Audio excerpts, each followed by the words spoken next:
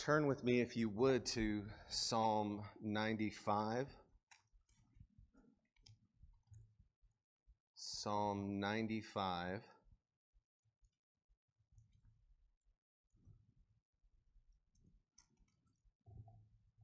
And let me pray for our word today. Father God, I thank you for your word. Lord, your word is truth. Your word is life-giving. It is hope-restoring.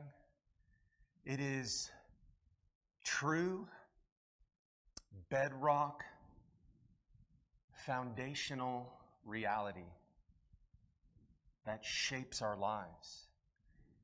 And your word will endure forever.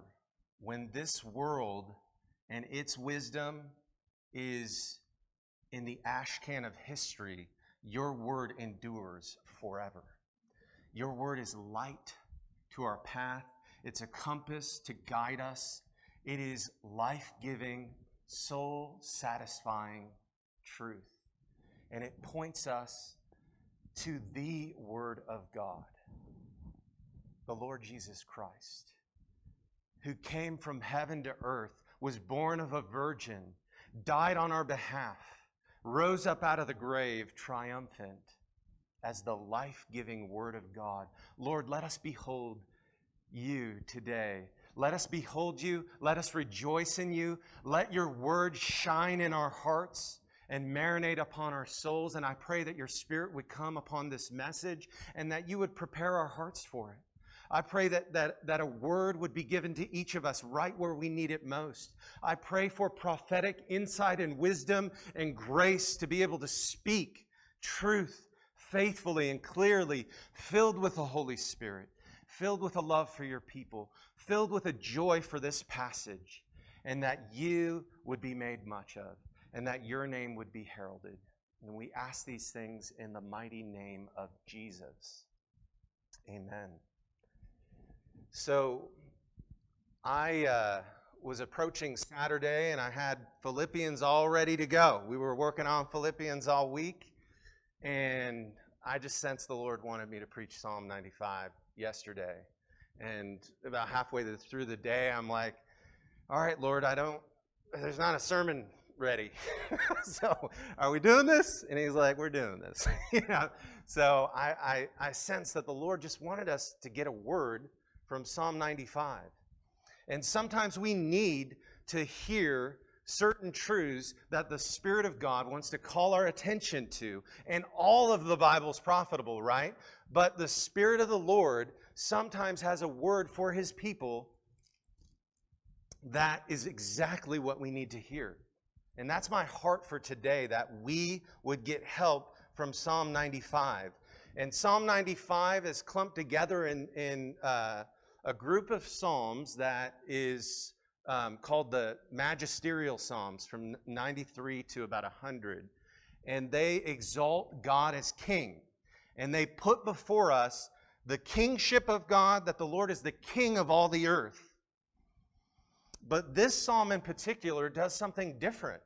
This psalm actually speaks to us a word of warning, a word that's meant to bring renewal, a word from the Holy Spirit that we actually read as our scripture reading today, where the Holy Spirit says, today, if you hear my voice, do not harden your hearts. That comes from Psalm 95. And the Spirit of God draws attention to it in the New Testament, in the book of Hebrews, to remind us of a great salvation that we have, that if we neglect the Word of God through unbelief, we will not enter the rest of God. And so I started thinking yesterday about, what do we need most? Sometimes we need spiritual renewal to break into our souls. Sometimes we need a word from the Lord that penetrates the depths of our hearts right where we're at and brings a fresh revival in our hearts. A revival of the supremacy of God's word. A passion for the word of God. a revival in our souls of a high vision of who God is, that He's the King of glory. Sometimes we need a spiritual revival to awaken in us the depth and ugliness of sin in all of its horror. And it's not pleasant, but the Spirit does a work in our souls to bring us into a knowledge of that so that we would run to the Lord afresh, remembering the gospel. And if we're not believers, that knowledge of sin before a holy God drives us to the cross. That's the only answer. Jesus Christ crucified on a cross, risen up out of the dead for the justification of His people, all who will call upon His name.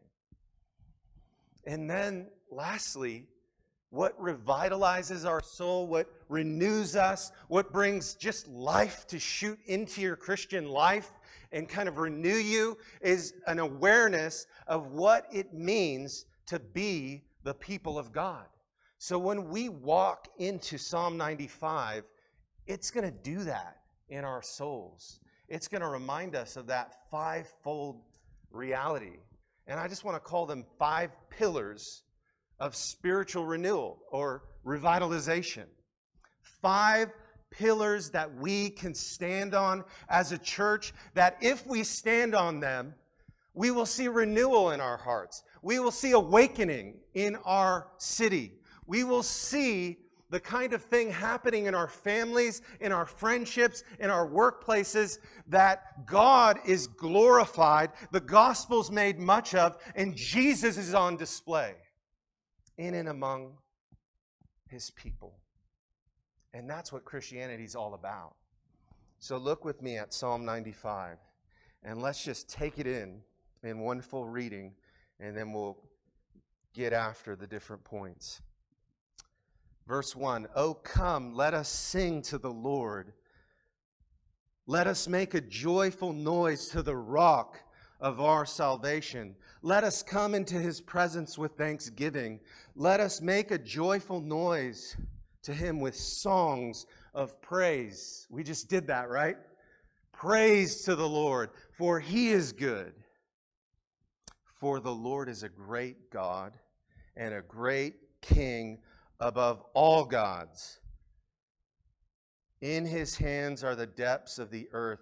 The heights of the mountains are His also. The sea is His, for He made it, and His hands formed the dry land. Oh, come, let us worship and bow down. Let us kneel before the Lord, our Maker. For He is our God, and we are the people of His pasture and the sheep of His hand. Today, and hear this pastorally, today, if you hear His voice, do not harden your hearts as at Meribah, as on the day at Massa in the wilderness, when your fathers put me to the test and put me to the proof, though they had seen my work. And for 40 years I loathed that generation and said, they are a people who go astray in their hearts, and they have not known my ways. Therefore I swore in my wrath that they shall not enter my rest. This is the word of the Lord to us today. Pillar number one for the renewal of our souls is that we must stand on the Word of God. We must heed, we must listen to, we must obey, and we must make much of God's Word. That's what it says right there in the end of verse 7. Today, if you will hear His voice. Whose voice? The voice of the Lord. And when the voice of the Lord speaks, that is what the Bible is doing to us. When the Bible speaks, God speaks. When the voice of the Lord speaks, we are getting revelation from God to us for our souls. And all churches throughout history who have been set ablaze by God for the glory of his name, have put the scriptures central. That's why a pulpit is in the center of this room, because we want to make much of God's word. We don't want to hear the mere words of men, but the words of God. Not unto us, but unto his name be glory. And he is glorified when his word is exalted and made much of. Today, if you hear his voice. Now, Israel, in Exodus, they were delivered miraculously and given Moses as a prophet to speak the very words of God to them. And what Moses spoke, God spoke to them. And what the Bible says to us, God is speaking to us. But Israel grew dull of hearing. They grumbled. They had been delivered miraculously in the Exodus, brought out through the Red Sea parts. Pharaoh's troops are swallowed up in the water and drowned, and they've got manna coming from heaven, and they've got quail kind of coming in out of nowhere because God's feeding them and caring for them. Pillar of fire by night, pillar of cloud by day. God's there. God showed up. God's speaking, and they grumble. And they fail to hear and listen and heed the word of God. And ultimately, it meant disaster for them. Where are we at today when it comes to listening to the voice of the Lord in the Scriptures? Is the Word of God paramount in our studies, in our time? Do we, when we have issues, when we have difficulties arise, when we have situations where we need to look for guidance, do we come to the Word of God? Or do we go to the next self-help book? Or what is Dr. Phil saying? Or what has Oprah said today? Or is it the Word of God controlling the ways we see things? God's Word must be paramount. And I'll tell you something. In the 16th century, there was a man named Martin Luther, and he was a feisty little German monk who was a part of the Catholic Church. And he did not like what he saw. When he looked around, he began to see perversion in the church. He began to see the church selling salvation in indulgences. And he began to see the church not building upon the Word of God, departing from the Word of God, not holding up justification by faith alone through Christ alone. And he was abominating these central things that were being denied in the Catholic Church. And so he wrote 95 theses to get at the heart of what was wrong with the Roman system. And he nailed it to the church door of Wittenberg. And he actually got into a world of trouble once he did that.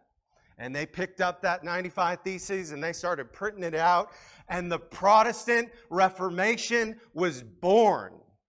And people began to read the Word of God for themselves because he translated it into German.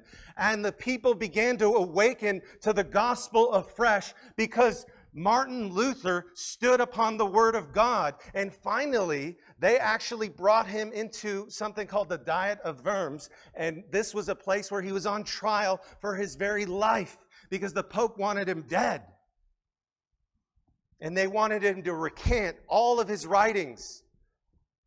And he says to them, in just this powerful moment that launches the Reformation, he says, I will not recant my writings unless it can be proven that what I am saying is false by the Word of God and plain reason.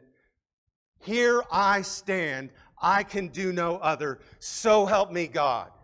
And the Protestant Reformation was born. And the gospel was recovered.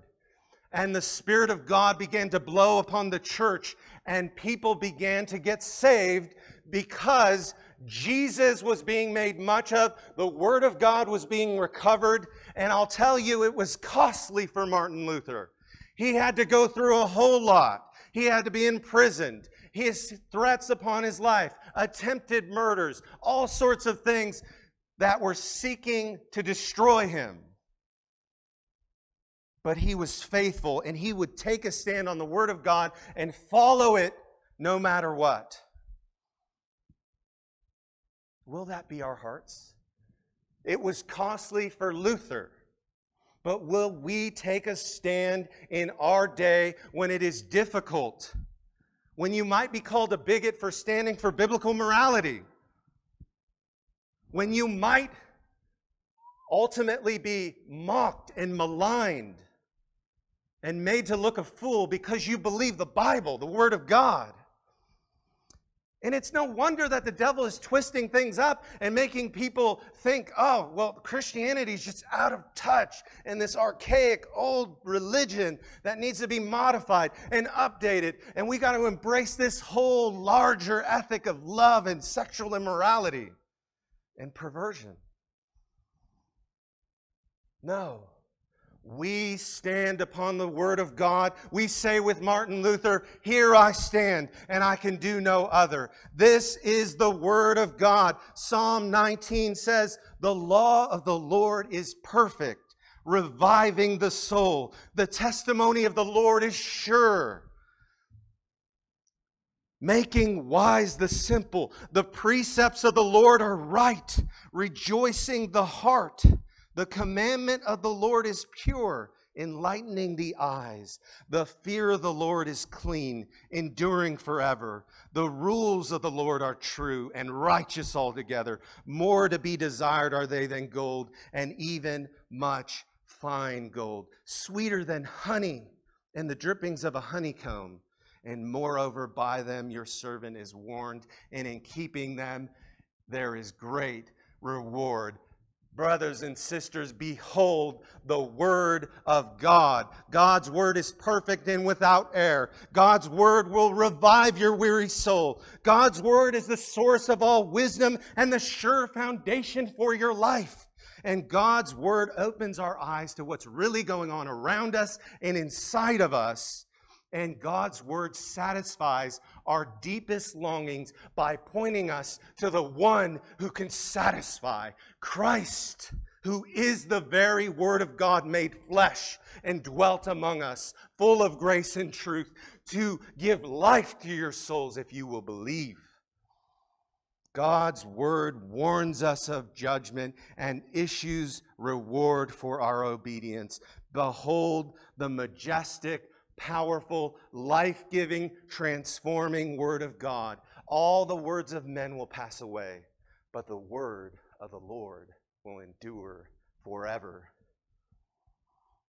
We must stand here on the Word of God.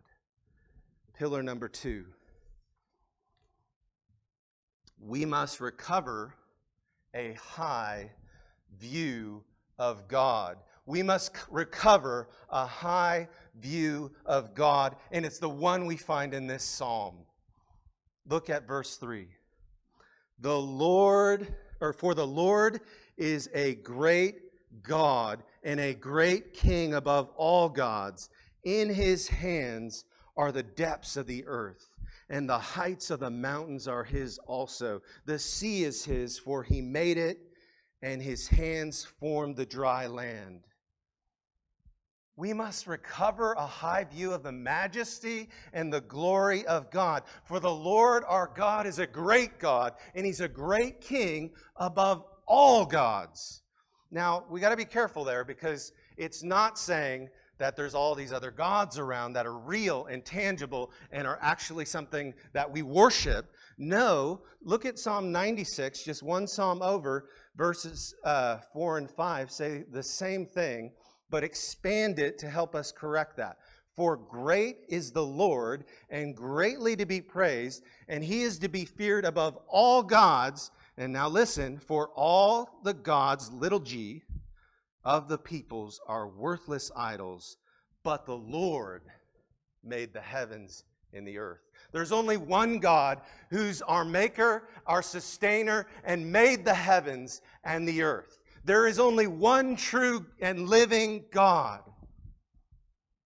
And he has revealed himself in the scriptures.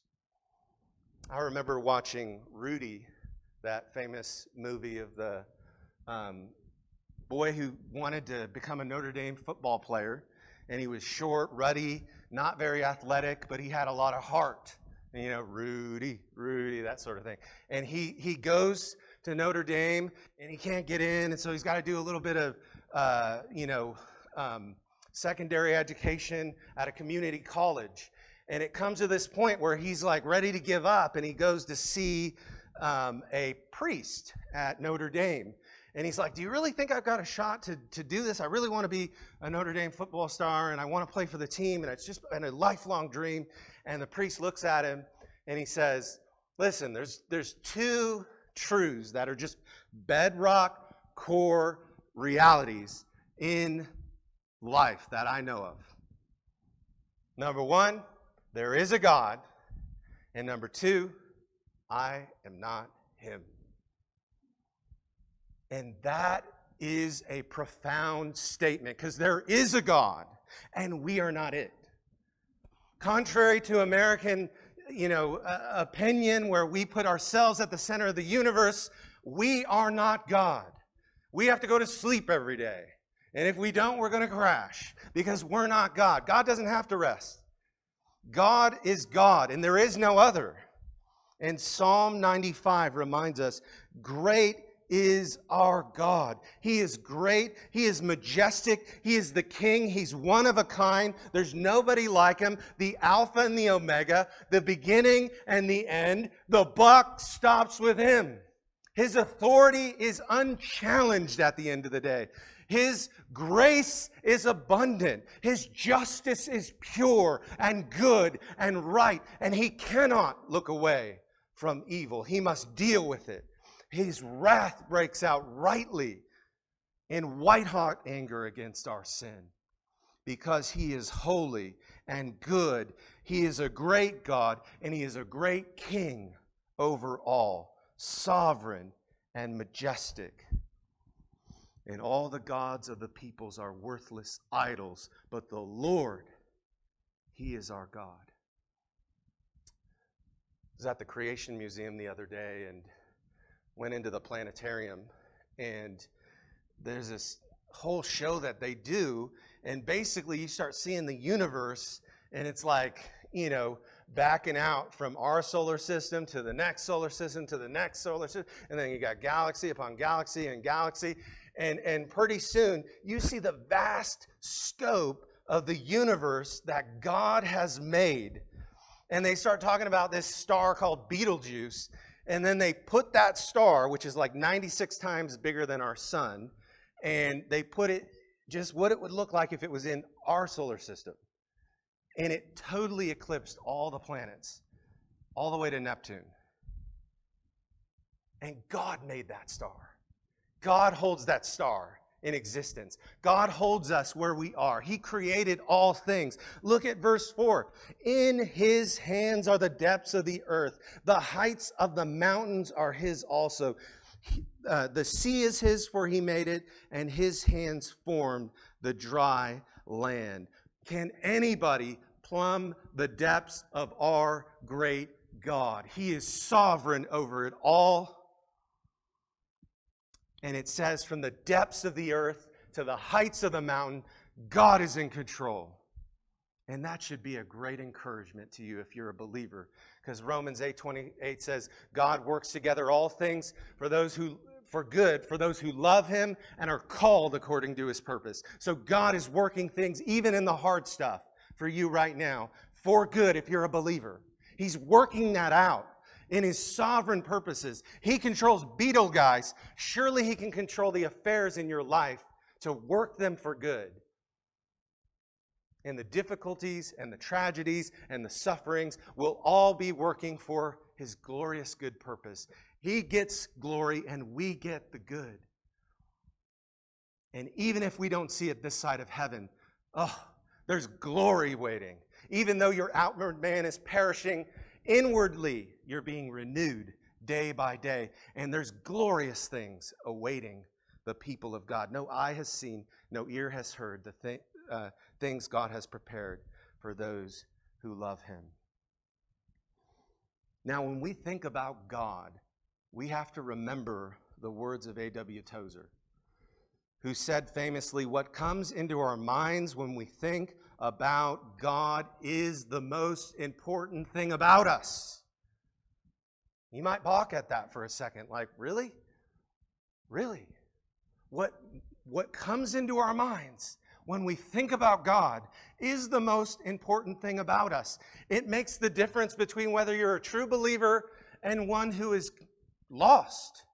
Because if you don't have a vision of who God is, who Christ is, who you are, and your need for salvation, there's no hope.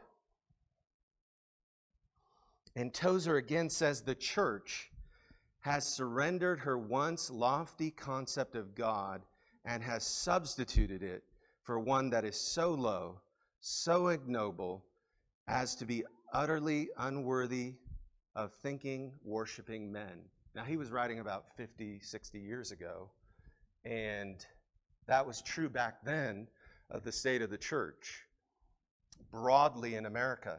And now we're living in a world that is clearly going post-Christian in America. And brothers and sisters, we are the salt and the light. We are the ones who will pick up the banner of God's word and herald a true vision of who God is. And he is the Lord. He's the great king above all gods.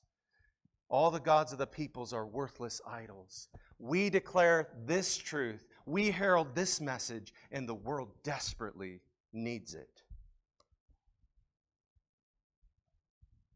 What happens when we fail to give God the glory that he's due? What happens when we fail to have an exalted view of God? What happens when we fail to make much of him?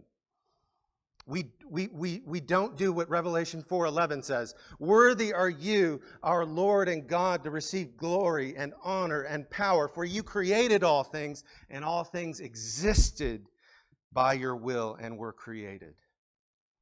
That's the glory that we ought to ascribe to God. But instead, listen to what Romans chapter 1 has to say when we reject this God. "For the wrath of God is revealed from heaven against all ungodliness and unrighteousness of men, who by their unrighteousness suppress the truth. For although they knew God, they did not honor him as God or give thanks to him, but they became futile in their thinking, and their foolish hearts were darkened." Wrath is coming for those who fail to give God the glory he is due. And that's what Romans defines sin as, right? Failing to give God the glory he's due.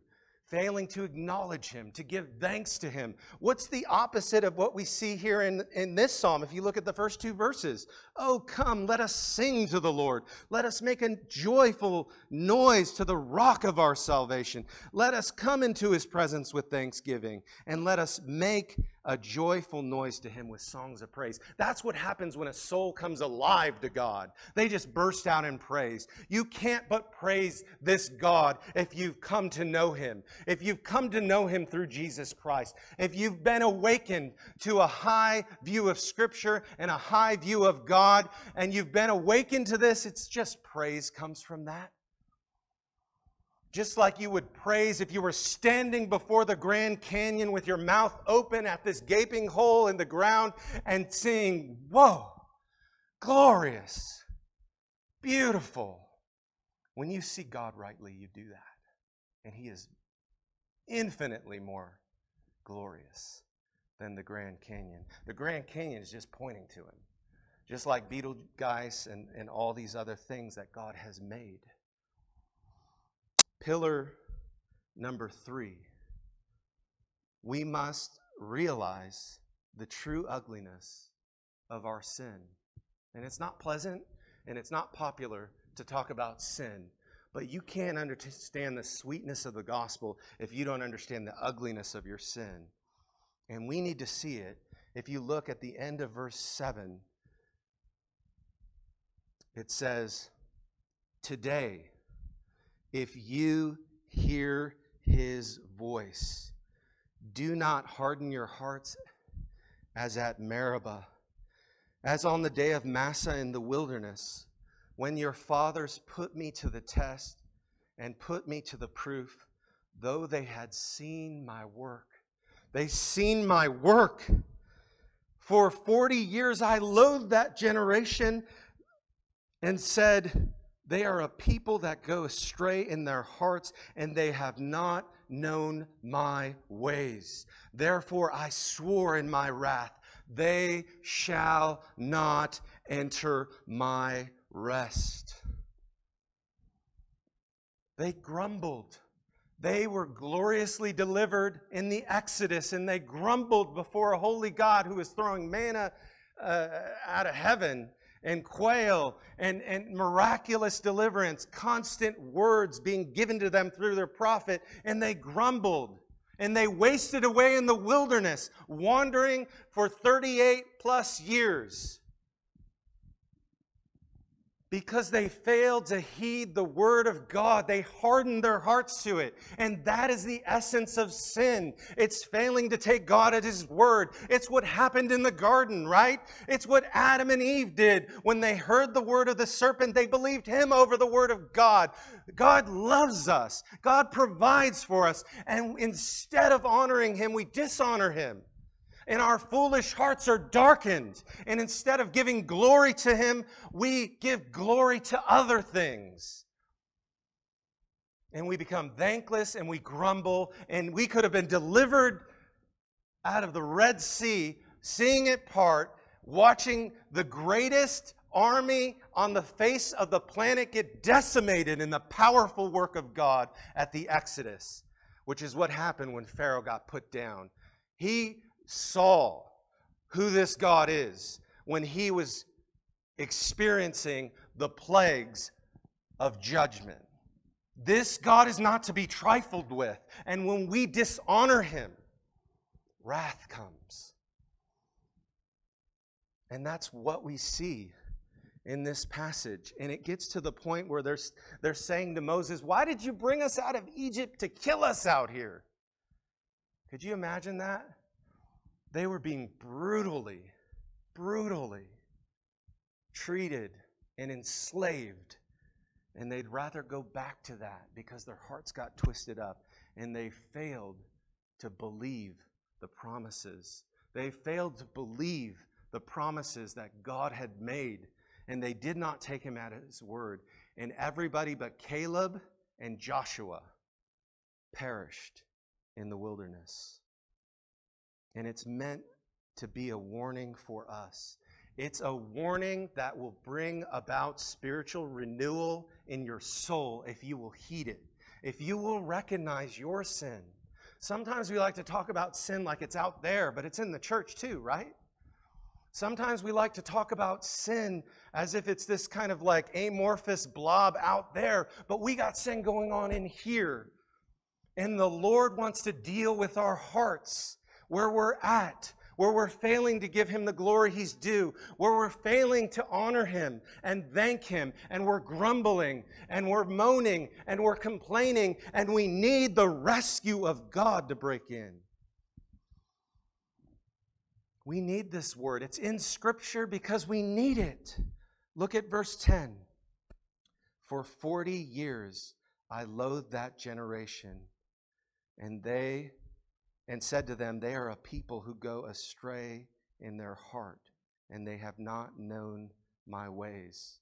Therefore I swore in my wrath, they shall not enter my rest. The famous Puritan once said, his name's John Owen, he once said, if you are not killing sin, sin will be killing you. If you are not killing sin, sin will be killing you. And it brings God's wrath, and it destroys our souls, and it's wanting to work its way towards its most ugly form. Sin never stays cute and cuddly. It starts out that way, But then it gets ugly and out of control, and that's how addictions start. That's how deep-seated bitterness comes in. It started in an angry conversation. And then it turned and festered and turned and festered, and pretty soon, before you know it, you're bitter, and you're swallowed up in that bitterness. Because sin is wanting to give birth to its worst form in your life. Do you think Cain ever thought he would kill his brother Abel? He's like, I'm going to get up today and kill my brother. It started somewhere. It started in the heart. It started with an argument. It started with displeasure in Abel being received in his sacrifice, but Cain's wasn't. And it gave birth to death. Romans 6:23 says, the wages of sin is death, but the free gift of God is eternal life through Christ Jesus our Lord. So we got to have a realistic portrait of our sin, and we have to really experience the weight of that heaviness, that all of Israel perished in the wilderness except for a few people because of unbelief. And that warning is brought forward in the New Testament and spoken to the church. And lest we say, oh, that's just for them. Please know that sin needs to be dealt with. And now we come to pillar number 4. Pillar number 4 is that we need to recover the glorious gospel of Jesus Christ and proclaim it. We need to understand it and we need to proclaim it. Look at verse 2. Let us make a joyful noise to the rock of our salvation. We've got a rock. We've got the greatest news in all the world, that God raised up a rock and sent him to the cross. God raised up the good shepherd who laid down his life for his sheep. And he said, I lay it down and I can take it up again. And I will take it up for the salvation of my people. This is the greatest news in all the world, that we could be saved from the wrath and judgment of God in Christ.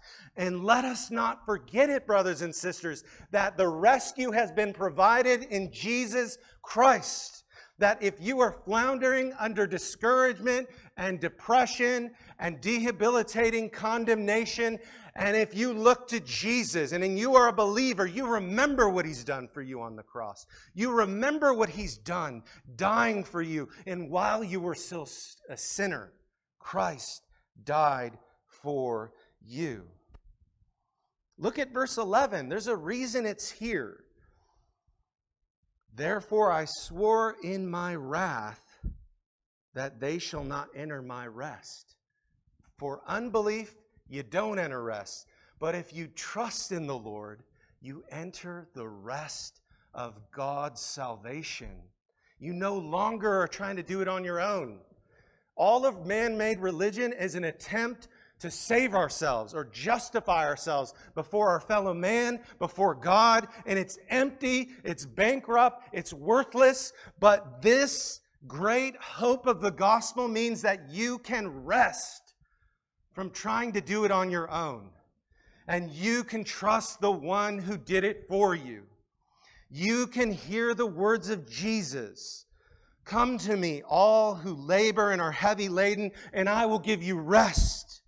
Take my yoke upon you and learn from me, for I'm gentle and lowly of heart, and you will find rest for your souls. For my yoke is easy and my burden is light. Are you needing the rest of God to break into your heart? Look to the one who provides it. Don't cling to your own abilities. Don't try to moral bootstrap it and try to deal with that issue apart from the gospel. The gospel impacts everyday life. It has everything to do with your marriage. It has everything to do with how you deal with bitterness. Let all bitterness, wrath, anger, and evil speaking be put away from you, along with all malice. But be tender-hearted towards one another, forgiving one another. What? As God in Christ has forgiven you. gospel answers for real problems. You're struggling with bitterness? The gospel needs to be applied. We need to move away from the mindset that the gospel is something that you preach to non-believers and you don't preach to yourself. We must preach the gospel to ourselves every day. We've got to understand it. We've got to work it into our souls and remind ourselves of its truths. You want to understand how to have a marriage that flourishes? Look at Ephesians 5. Husbands, love your wife as Christ loves the church. Wives, submit to your husband as the church submits to Christ. It's a beautiful picture of the gospel being played out in the picture of marriage. Meditate on that. Recover it. It's so easy for us to miss the beauty and the glory of the gospel in everyday living. And I want to warn us of a couple things. We can have distorted views of the gospel. Something I call the skinny gospel is a gospel that's Christianity light. It's taking something away that's essential, an essential truth. If we just preach the love of God, but never the justice of God, we're not preaching the gospel. If we're just saying God loves you and has a wonderful plan for your life and you don't got to do anything else, we're not preaching the gospel. The gospel is God is wrathful towards our sin, but He is loving, and He has provided a way to satisfy His justice and extend mercy at the same time because He sent His holy, sinless Son to die and pay the penalty for our sins to rescue us from the wrath of God. And anybody who comes to Him doesn't experience wrath, they experience rest. Avoid the skinny gospel. Don't deny central truths of who God is and what He's done. It's very easy to do. Sometimes it's done at funerals, and we just miss it out of a sense of trying to be well-meaning and compassionate. We don't preach the gospel, and we assume it. And it's been said that if you assume the gospel, it only takes one generation to start denying the gospel. And then another generation, and you lose the gospel altogether. But we can also have a bloated gospel, brothers and sisters. A bloated gospel is when you start adding things to the gospel. You add works. You add circumcision, which the Judaizers did in the letter of the Galatians. We start adding to the gospel. Well, you've got to be baptized to be saved. That's adding to the gospel. The gospel is, for God so loved the world, He gave His only begotten Son, that whoever believes on Him should not perish, but have everlasting life. And those who believe honor and obey the command of Christ to be baptized. But they don't get baptized to get in. We need to recover a sense of the beauty and importance of the gospel every day in our lives. One writer put it like this: the reality of present-day Christendom is that most professing Christians know very little of the gospel, let alone understand its implications for everyday lives. May we go deep. That's what we're going to be doing on Wednesdays. We're going deep into the gospel. We're working it out into our lives, and then we're going out and telling it to the world. And if you're not confident in the gospel you believe, you need to spend more time thinking about it and applying it to your life. And there's hope, because that's what the Word of God is meant to do. It's meant to unfold it in all the glorious ways that we see. That's why we need the Word of God. That's why we need a high view of God. That's why we need the experience of knowing your sin before a holy God. And then the rescue makes sense. And the daily reminder that we need is so gloriously sweet. Look at Psalm 96, the first two verses, and just see what this does in your soul when you regularly meditate on it. Sing to the Lord, Bless his name. Tell of his salvation from day to day. Declare his glory among the nations and his marvelous works among the peoples. Jesus said, all authority has been given to me on heaven and earth. Go therefore and make disciples of all nations, baptizing them in the name of the Father, the Son, and the Holy Spirit, teaching them all to observe all that I have commanded. And behold, I'm with you to the end of the age. God has promised to be with us as we tell of his name from day to day, as we declare his glory among the nations, as we preach the good news. He's like, I'm with you in that. Go do it and I'll be with you. Go do it and I'll watch what I do. Watch how I ignite your soul with a passion and I renew you. And I make you gloriously on fire for my things and for the truths of the gospel and the love of the people of God and the joy in celebrating when somebody gets saved. But if we don't go, they won't hear. And then we won't honor Christ's words. So we must remember the gospel and realize that the Great Commission is not just a suggestion, it's a command. It's a mandate. It's a mission. It's for you, for me, for every one of us to take this name and preach it and proclaim it and pray for people to get saved. Paul said, I am not ashamed of the gospel, for it is the power of God unto salvation for everyone who believes. Pillar number 5. We must understand what it means to be the people of God. Here's bringing it all together and thinking through the implications. Look at verse 6 and 7. Oh, come, let us worship and bow down. Let us kneel before the Lord our God, our Maker. For he is our God, and we are the people of his pasture and the sheep of his hand. We come to God low and bow down, and we lift him up. We behold who he is rightly. We hear the preaching of the word. We receive the testimony of the scriptures. We get awakened to the beauty of God, and we can't help but sing and worship and praise and make much of him and make melody into our hearts unto the Lord.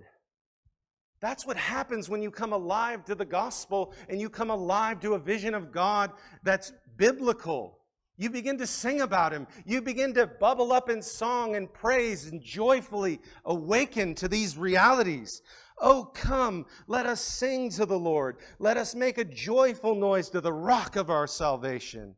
Come into his presence with thanksgiving, and let us make a joyful noise to him with songs of praise.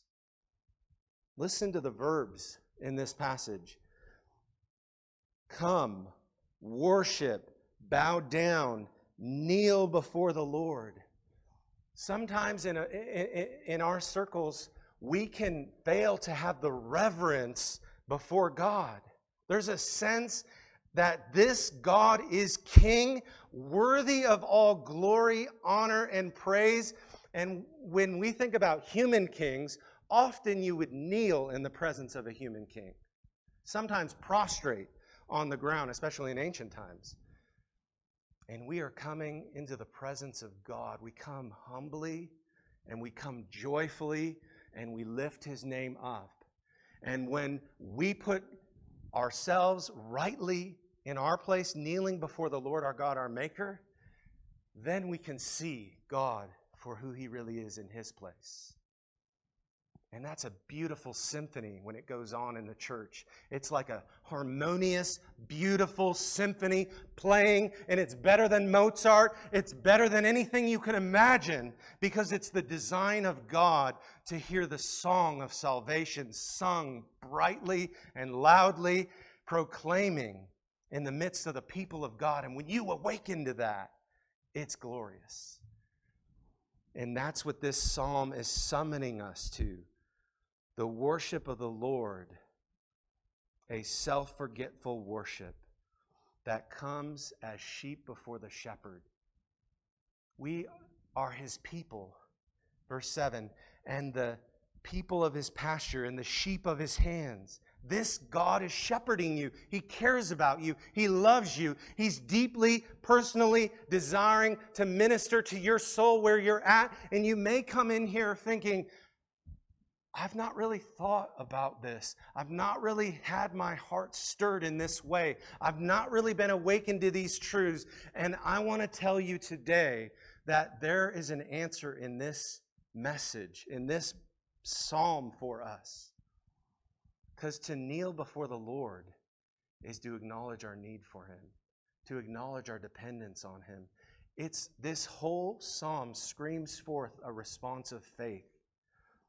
Israel did not believe and perished, but we, the church, have the same warning to awaken faith in us and breathe life into the bones of the church and put flesh and sinews on the church, where the church is strong in the Lord and in the power of his might, living out kingdom realities, strong soldiers concerned with not the affairs of this life, but with the will of their master and king, living it out in the real world among real people, and taking this fivefold message and showing them the glories of God's word, the beauty of his character and kingliness, the horror of sin, the glories of the gospel, and what it actually means to be a child of God, purchased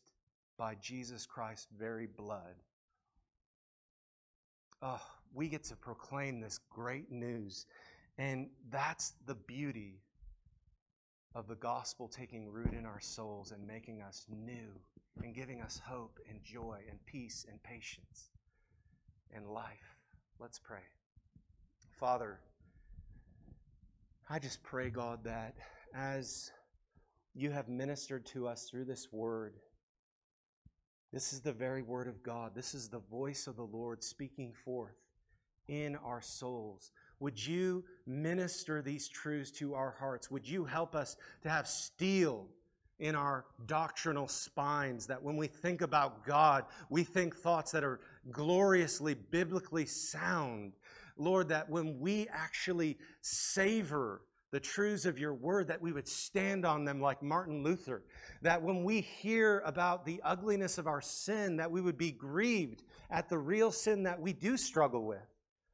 But Lord, that we would be driven to the sweet redemption of our Master and our King and our Lord, and get help and get hope and get peace and get healing.